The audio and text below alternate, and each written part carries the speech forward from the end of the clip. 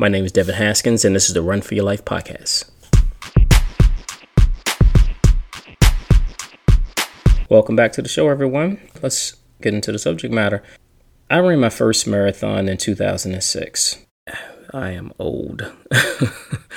By far, it was one of my most memorable experiences of my life. It was one of my bucket list accomplishments. I think I rank that as one of my best marathons that I've run. The wild thing about it, I loosely trained for it. Typically, I train between 5 to 6 months for a marathon. I think I trained for maybe 2 or 3 months tops. Honestly, I wasn't prepared for it, and I felt it, as we will get into shortly. The marathon was the Richmond Marathon. For those not familiar with the race, is relatively hilly. In particular, miles 10 through 18 is very, very hilly. At the start of the marathon, I can remember going out. I felt good. Again, I was hyped, so I went out with the 7:30 pace group. I lasted with them for about 7 miles. Then I dropped back to the 7:45 pace group. I lasted with them for a few miles. Then I dropped back to the 8-minute mile pace group. And I lasted with that 8-minute pace group until about mile 14 or 15. And that's when I started to feel that little familiar tingle in one of my legs. And I know most of you guys know what I'm talking about. It's like somebody's taking a string and pulling it across your leg, and it's tickling.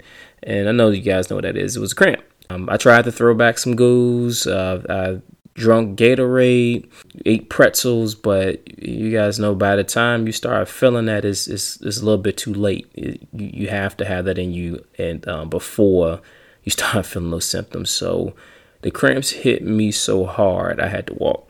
I think I hit about mile 17, and it was this lady with her kids out on her porch cheering a lot of the runners on, and she, in a joking manner, she screamed at me. She was like, you ran out of gas, baby? And something about that made me so frustrated. I wanted to throw her some goos and say, you go ahead and finish the race yourself. She may have meant well, but I was just frustrated at the time. But I gutted out those last 8 miles, and I finished the race, and I swore I'd never run another marathon again. But of course, 2 months later, I caught runner's amnesia, and I was back at it again, training for my next marathon like we all do when you swear you're never going to do a race again. Fun thing about that is the same cramping issue happened in my next marathon, and the same cramping issue happened in the marathon after that. What I found most curious is I almost rarely cramp during my training runs. And when I did, I recovered fairly easy. After I dealt with the cramping during my third marathon, I made a mission. I was going to conquer my cramping issues because it made my racing miserable. I was miserable during my races just thinking about it. So I did some research. Some of the results were mixed. Some of the methods worked while others made the problem worse. So that's what I want to share with you guys today. But before I get started, let me just say, I'm not a doctor or any sort of trained medical professional. These are the methods that I use that I chose for myself, that I did for me and me alone. So make sure you guys do your research before you enact these methods in your training routine. So first, I started with just looking up the simple definition of what a cramp is. Mayo Clinic defines a cramp is, and I quote, a sudden and involuntary contraction of one or more of your muscles. And they define the cause of muscle cramps as long periods of exercise or physical labor, particularly in hot weather, can lead to muscle cramps. Overuse of muscle dehydration, muscle strain, or simply holding a position for a prolonged period can cause a muscle cramp. So just going off of that definition, the first thing I wanted to figure out was if I was properly hydrating myself during my runs. And in order to do that, I needed to determine what my sweat rate was. And it was a method. It's a method that I researched, and what you do is before your runs, make sure you use the bathroom, strip down, weigh yourself on a pretty decent scale, and do the same thing after your run. Strip down and weigh yourself. One thing you got to make sure you do is towel yourself off before you weigh yourself. So, and that's a way to determine how much water you're losing during your runs. And in order to get a good average, do it a few times throughout the week, because it's going to vary day to day depending on what the conditions are that it could be a hotter day than others. You could eat more the day before. So to get a good average, do it a few times over a couple of weeks, and that way you can figure out how much water you're losing during your runs. I was able to narrow mine down to the ounces that I needed to carry on me to hydrate. I usually hydrate every 2 to 3 miles during long runs. If it's like 5 miles and under, I usually don't take much hydration with me at all because it's a shorter run. So determine your sweat rate, determine how much water you need to take with you, or Gatorade or Powerade you need to take with you during your runs. That was one method that I used that helped me. The second method, I made sure, of course, with the exception of my first marathon, any race that I ran, whether it be a 5K on up to a marathon, I trained for it. I made sure that I was prepared for it. I just didn't go out there and just run it willy-nilly like I did my first marathon. So I made sure from there on out that I was ready for whatever races that I ran.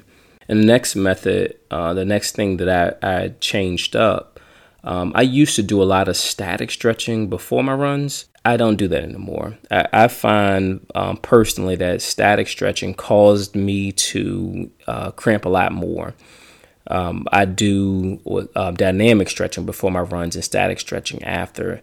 And for those that are not familiar with static stretching is like any stretches that you do in, like, say you're standing still or lying still, that you're holding that pose for 30 to 45 seconds.